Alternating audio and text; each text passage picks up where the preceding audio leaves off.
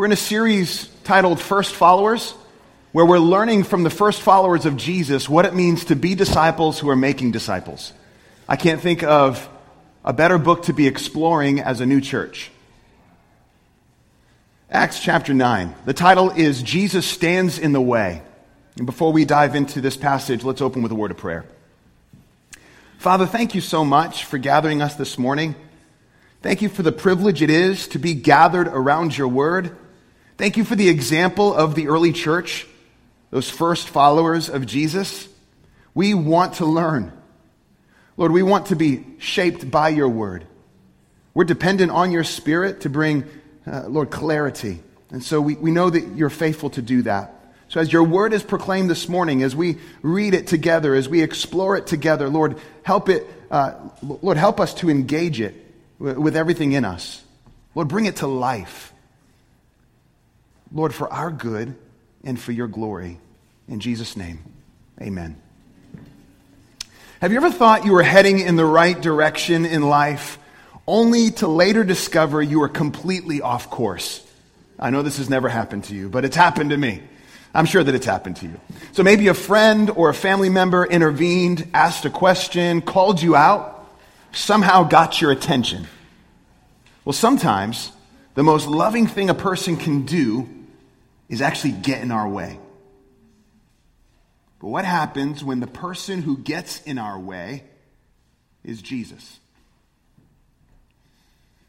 That's what our story here in Acts 9 is about. We're looking at three things in Acts 9 this morning. First, Jesus stands in Saul's way. Second, Jesus sends Ananias to pray. And third, Saul proclaims Jesus is the way. Yes, all those points rhyme. First, Jesus stands in the way. Let's look at Acts 9, starting in verse 1. Meanwhile, Saul was still breathing out murderous threats against the Lord's disciples. He went to the high priest and asked him for letters to the synagogues in Damascus, so that if he found any there who belonged to the way, whether men or women, he might take them as prisoners to Jerusalem.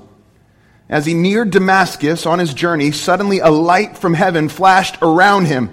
He fell to the ground and heard a voice say to him, "Saul, Saul, why do you persecute me?" "Who are you, Lord?" Saul asked. "I am Jesus, whom you are persecuting," he replied. "Now get up and go into the city, and you will be told what you must do." The men traveling with Saul stood there speechless. They heard the sound, but did not see anyone.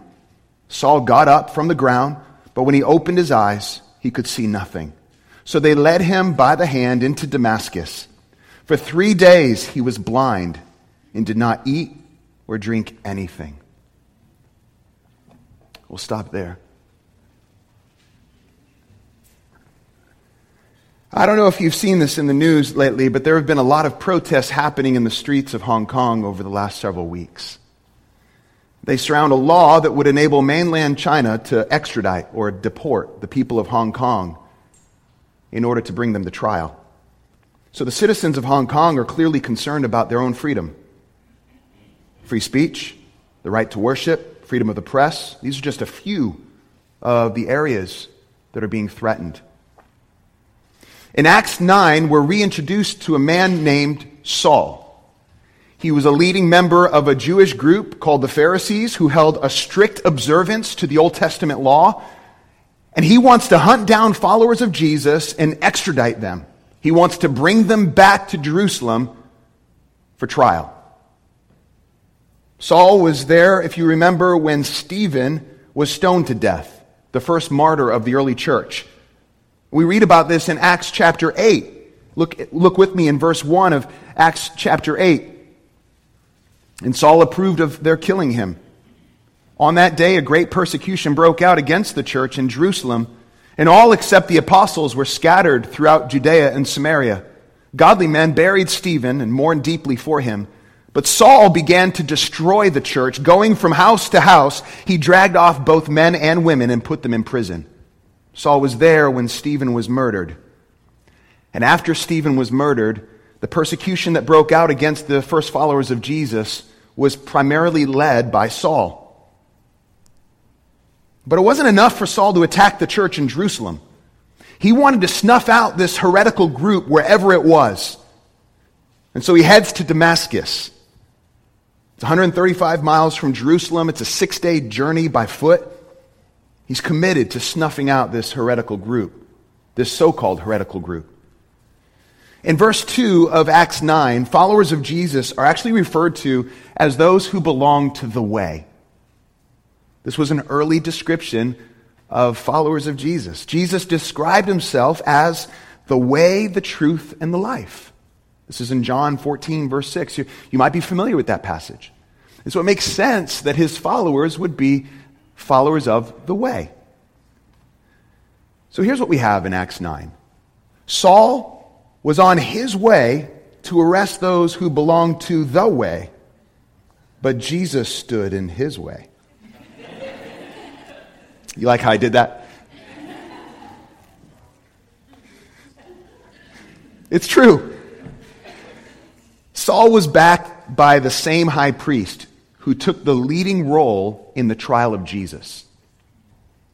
This is the high priest who declared Jesus guilty of blasphemy and worthy of death. That's the backing that Saul has. That's the authority that Saul has. He's got the paperwork that he needs to bring any people of the way back to Jerusalem for trial. And they know it won't go well if they head back to Jerusalem with Saul. And out of nowhere, this light flashed around him, and he fell to the ground, and he heard a voice say to him, "Saul, Saul, why do you persecute me?" And so Jesus confronts Saul on the road to Damascus, and he begins with a question that Saul would never forget. It's actually a question that would have this revolutionary impact on every aspect of Saul's life. As I read this, I see it as straight ambush. Jesus is doing a little sneak attack on Saul. He's ambushing Saul. Saul is set out to attack Jesus' followers, and Jesus stands in the way. Saul is set out in the wrong direction. Well, he thinks it's the right direction, but it's the wrong direction, and Jesus stands in the way. So what we see here is intervention. Jesus, the risen king, who Saul thought was a false teacher at best, is now standing before Saul in brilliance and in glory, in blinding light. And he's asking Saul a question. Now, Saul hears the question, but as he hears the question out of Jesus' mouth, he's putting it together, and he realizes that this false prophet, whom he assumed was dead, is actually alive. Now, maybe you've been fighting against Jesus for years. Maybe you've been pushing him away out of fear of what he actually might be asking of you. But Jesus keeps standing in the way. He keeps getting in the way. Maybe you've been hurt or disillusioned by Jesus' followers, but Jesus keeps getting in the way. Saul asks a question in reply. And we see this in verse 5. It's the right question to ask. It's actually the question that everyone in this room has wrestled with or is wrestling with. The question is, who are you, Lord? Who are you? I am Jesus, whom you're persecuting. Jesus so identifies with his followers. His followers are so united to Jesus, to him, that to persecute them, Jesus is saying, is to persecute me. That's what he's saying to Saul. You're persecuting me. Now imagine what was racing through Saul's mind in that moment. Questions like, is this really happening? Author N.T. Wright, theologian, Pastor N.T. Wright, he writes this: suddenly Saul's world turned upside down and inside out. Right in that moment. Terror, ruin, shame, awe, horror, glory, and then terror again just sweeping over Saul. Why? Because this tidal wave of fulfillment had just crashed down on Saul's head and heart in that moment. It's as if Saul was caught, just wave after wave, just pounding on him of fulfillment. What do I mean? Ancient promises that have been met in Jesus. wave after wave. Saul knew the Scriptures. He had misunderstood and misapplied the Scriptures. But now, after encountering the risen Christ, wave after wave in that moment was just crashing over his heart and his mind. The God that Saul had been serving and seeking had done what he always said he would in the Scriptures and through the prophets, but he was doing it in a shocking, scandalous, and horrifying way, according to Saul. So in that moment, he had a lot of questions swirling around in his head and heart. The one who had set out to arrest Jesus' followers was himself arrested by Jesus in that moment. The one Saul was fighting against was now fighting back, was pushing back. And we see in verse 6 how the others replied, or actually what Jesus says to Saul, "Now get up and go into the city, and you will be told what you must do." See, Saul sets out to Damascus feeling like he's in control and he's in charge. Then he encounters Jesus. Jesus stands in his way. He gets in the way. And then Jesus tells Saul what he needs to do. He's in control. In verse 7, the men traveling with Saul are speechless. They heard the sound but didn't see or really understand what was happening. Saul gets up. He discovers he's blind. This physical blindness is a symbol of his spiritual blindness. The spiritual blindness of what he was walking in.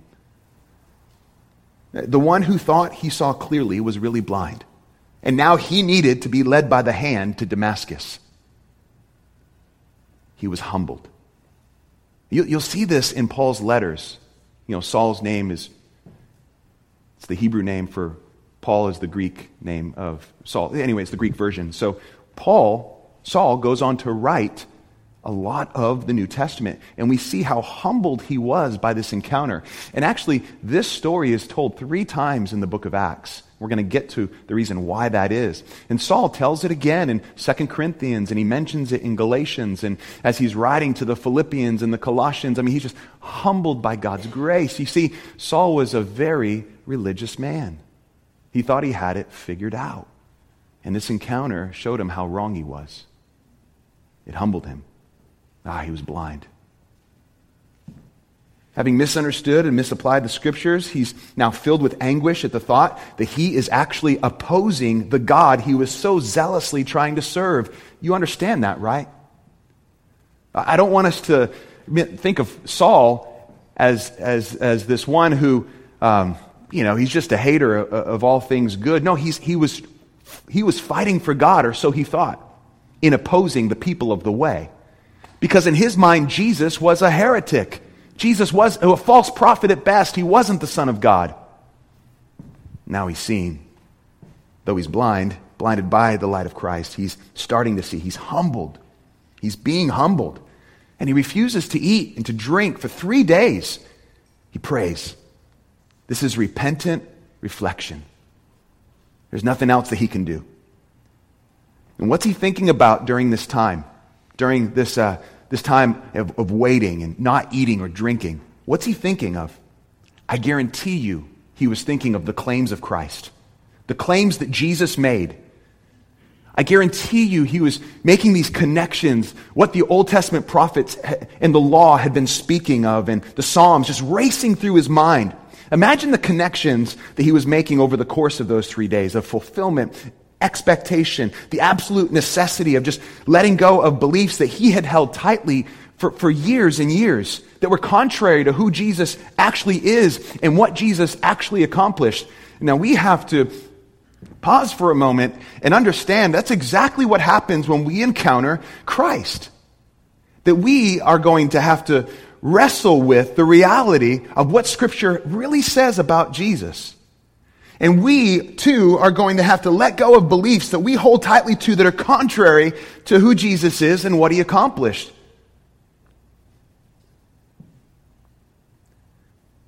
Saul is processing what it would mean to embrace Jesus as Messiah,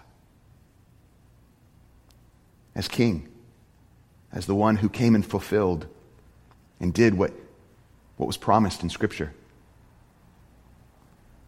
Jesus stands in Saul's way. Well, second, Jesus sends Ananias to pray. Let's pick up here in verse 10. in Damascus, there was a disciple named Ananias. The Lord called to him in a vision, "Ananias!" "Yes, Lord," he answered. The Lord told him, "Go to the house of Judas on Straight Street and ask for a man from Tarsus named Saul, for he's praying. In a vision, he has seen a man named Ananias come and place his hands on him to restore his sight." "Lord," Ananias answered, "I have heard many reports about this man and all the harm he has done to your holy people in Jerusalem. And he has come here with authority from the chief priest to arrest all who call on your name." But the Lord said to Ananias, "Go. This man is my chosen instrument to proclaim my name to the Gentiles and their kings and to the people of Israel. I will show him how much he must suffer for my name." Then Ananias went to the house and entered it. Placing his hands on Saul, he said, "Brother Saul, the Lord Jesus, who appeared to you on the road as you were coming here, he sent me so that you may see again and be filled with the Holy Spirit." Immediately, something like scales fell from Saul's eyes, and he could see again. He got up and was baptized, and after taking some food, he regained his strength. Like I said earlier, this is a time of crisis in Saul's life, because revelation has come of who Jesus really is. Sometimes crisis in our lives leads us to places of brokenness and the need to call on the Lord. Oftentimes it does. And in that time, we receive clarity or revelation of God, of what he's calling us to, just like a lot of what Matt was saying earlier. But also, when God reveals things to us, it can lead to crisis. Why? Because we're wrestling with what we see is true in Scripture. We might be saying, is that really what Jesus is calling me to? Is that really what is true? I mean, if I'm embracing Christianity, do I have to embrace that too? You see, there's a wrestling match that goes on. What is Jesus calling me to? And then when we come face to face with it, we're like, oh my goodness. Jesus stood in the way, but he doesn't stop there. He doesn't leave Saul in his time of wrestling and crisis. He sends Ananias. Do you remember what I've said? The book of Acts is about the acts of Jesus through his first followers. Jesus is on the move in this story. Jesus stands in Saul's way. Jesus then appears to Ananias in a vision, and then Jesus sends Ananias. Jesus is on the move. We learn that Ananias has some reservations, doesn't he? That's understandable. I mean, who here would want to approach a man committed to arresting and even possibly approving of your death? Okay, I'll go. No, Jesus asks Ananias to do something that doesn't seem to make a whole lot of sense to Ananias. And Ananias then goes on to inform Jesus, what's up? Just being honest with you, Jesus, but this man is actually here to arrest us, and he did a lot of harm in Jerusalem if you didn't know. As if Jesus needed an update. We do the same thing. We wrestle with what Jesus asks of us. You ever been there? But then Jesus answers Ananias in verse 15. So Ananias really gets some clarity. He says, listen, this man, the one who's been opposing me and opposing my people, my followers, this man is my chosen instrument to proclaim my name to the Gentiles, to the non-Jews. This man is going international. This man is taking the good news of who I am to the nations. This man is going beyond Jerusalem and the Jews. He's going to the Gentiles, to the non-Jews. He's my chosen instrument. What was Ananias thinking when he entered the house? I think he had a mixture of thoughts. Okay, this is the one who came to imprison and wants to murder me. He caused my displacement and caused a lot of pain and harm to my friends. But Jesus, I know you're up to something here. I'm going to trust you. This isn't what I expected. This isn't what I thought I signed up to do. But Jesus, I'm going to trust you. As he opens the door to the house of Judas on the street called Straight, which is still around today. It's an ancient street that ran through the city of Damascus. He opens the door and he immediately begins to look for an alternate exit. No, he doesn't do that. He doesn't do that. I think I would have, but he doesn't. Ananias is courageous. He's filled with love and compassion. He's on mission. Here's what Ananias does. He doesn't look for an exit. He actually goes right to Saul, and he places his hands on Saul, and here's what he says, "Brother Saul." Some of the sweetest words that Saul would ever hear. Why? Ananias is a follower of Jesus. Ananias is a member of Jesus' family. And now Ananias is an extension of Jesus himself. And the first thing he says when he touches Saul in his blindness is brother. Saul knew what he had done to the church. You think it wasn't messing with him? He knew how he stood in opposition to God's plan. You think that wasn't messing with him? And in that moment, I'm sure that Saul is thinking, how can you call me brother?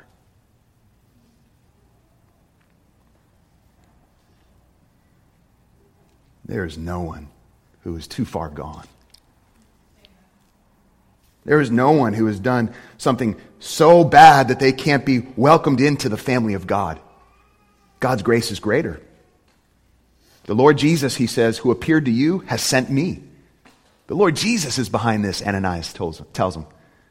Essentially, he's saying, Saul, Jesus isn't finished with you. He's gotten in your way, but that's just the start. What's he doing? Relationship, mission, purpose, it's all connected to it. Jesus has intervened, and now he has sent me to intercede. And that's exactly what Ananias does. He intercedes for Saul. He prays for him. Why? Ananias tells him why. So that you may see again.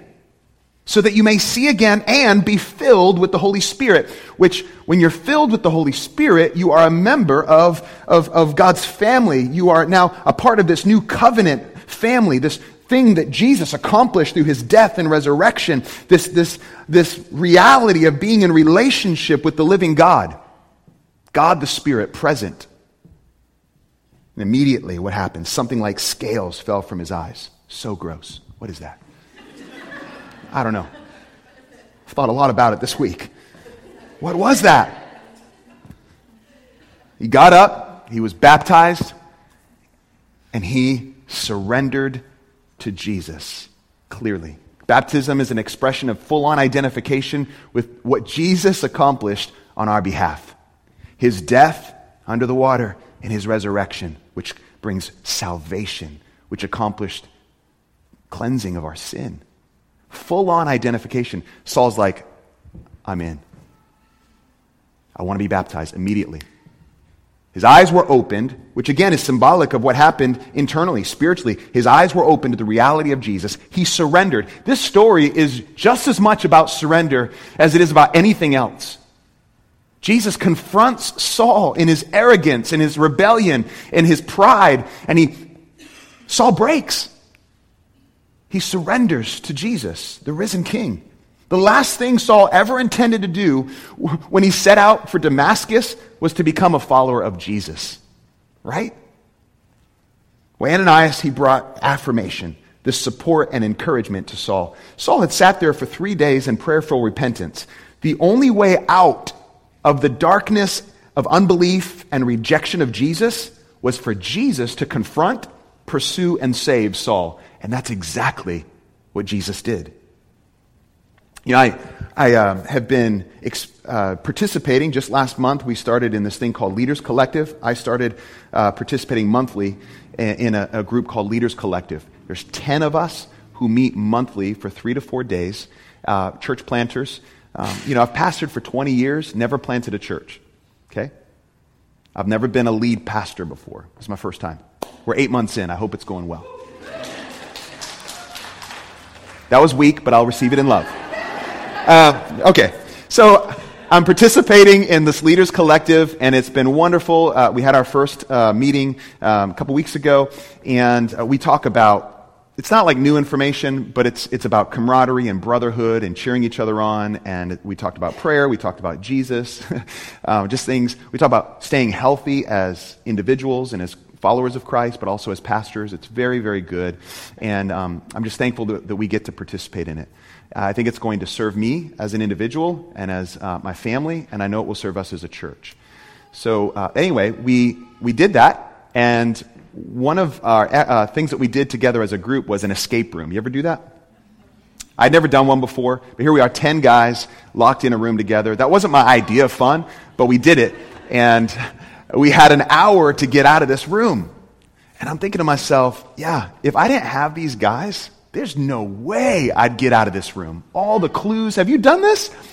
I'm just, how did you guys? And I'm over in the corner just pretending I'm finding clues. Seriously. I keep saying the same thing. You know, hey, what about under this cushion? You guys see what's under the cushion? I'm like, ah, man, when's this hour up? I'm hungry.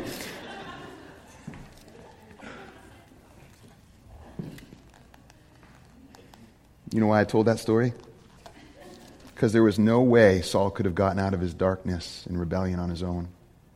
He was in an escape room that was impossible to get out. He needed Jesus. He needed Jesus to do it. The same is true for you and I.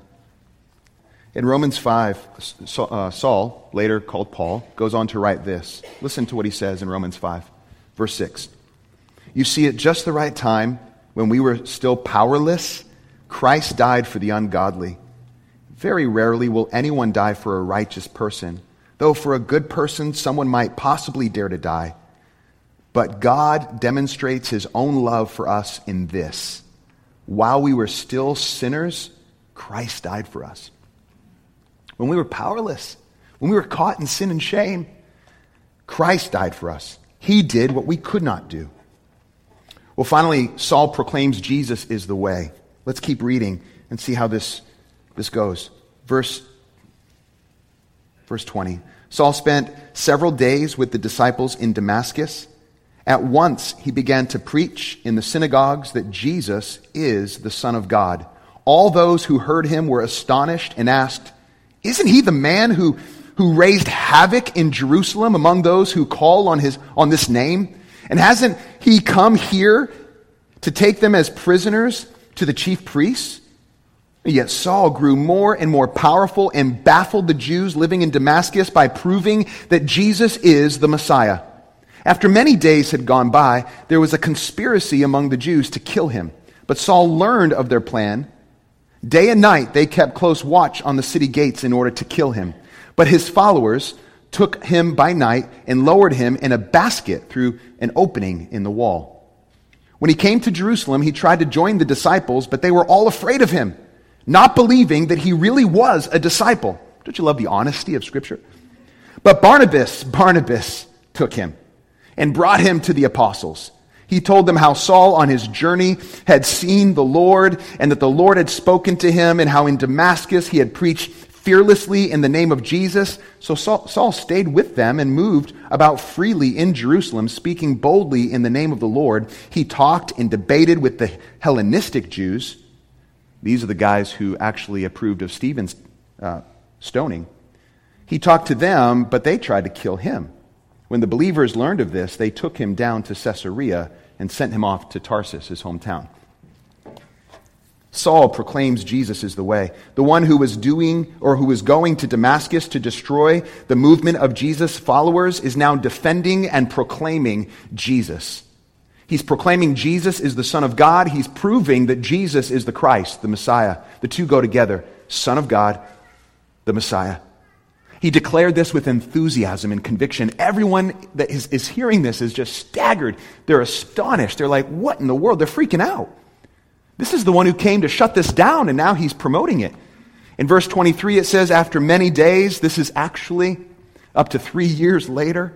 We learn this in Galatians chapter 1. You can read that on your own, but in Galatians chapter 1, we get a little bit more insight on what was going on. He was going back and forth from Cilicia back to Damascus, and there was a lot of movement there. But after many days,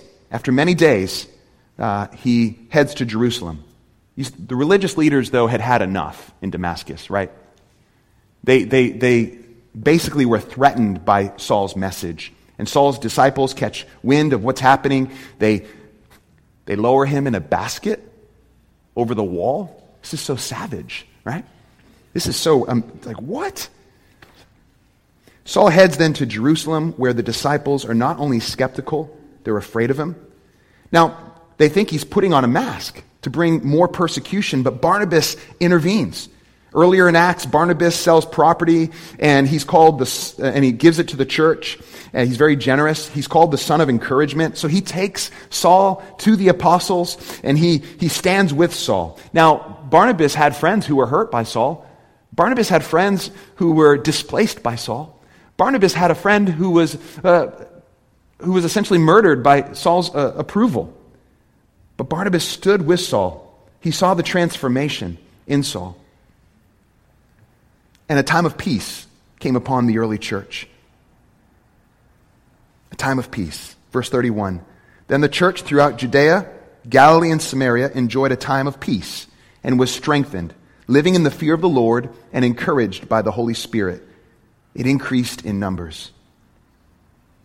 Can you think of people or events or circumstances that show Jesus' initiative in reaching you with his love? I want you to think. Where has Jesus gotten in your way? Through whom? And through what circumstances has Jesus gotten in your way?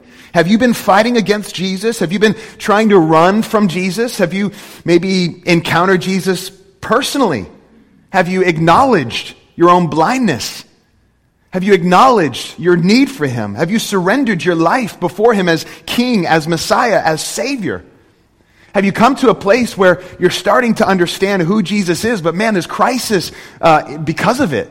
And there's this internal wrestling match that's going on, and you're struggling with what it's going to mean to then follow Jesus. Oh, listen, there is joy and hope and rest and peace, and in all of our angst and rebellion and trying to figure it out, he's calling you to surrender. Jesus is still in the business of getting in people's way. And he's doing it this morning. Through this story, he's standing in our way. He stands in our way today, and he's calling us to surrender. Just as he called Saul to surrender, he's inviting us into his family, and he's inviting us on his mission. Let's pray. Father, thank you for this story in Acts 9, a story where we encounter your work of grace through a man who no one expected you to work through, but you did it. You transformed his life, this great reversal where he was heading in the opposite direction, pushing back against you and fighting against you, but Lord, you saved him. But Jesus, you've done that for us. Anyone here who professes you as Savior, that's exactly what you've done for us. We're humbled by your grace and love. We're moved by your mercy. We're welcomed into a new family. You've set us on mission. You've given us purpose in life in Jesus. Jesus, our King, we thank you. Lord, you know my prayer has been this week that for anyone here today who's been wrestling, who's been a part of local church St. Pete, wrestling with who Jesus is, that God, by your grace, you'd bring clarity, revelation, that Lord, you'd bring surrender, that you would do this all by your Spirit for, Lord, the glory of your name. Amen.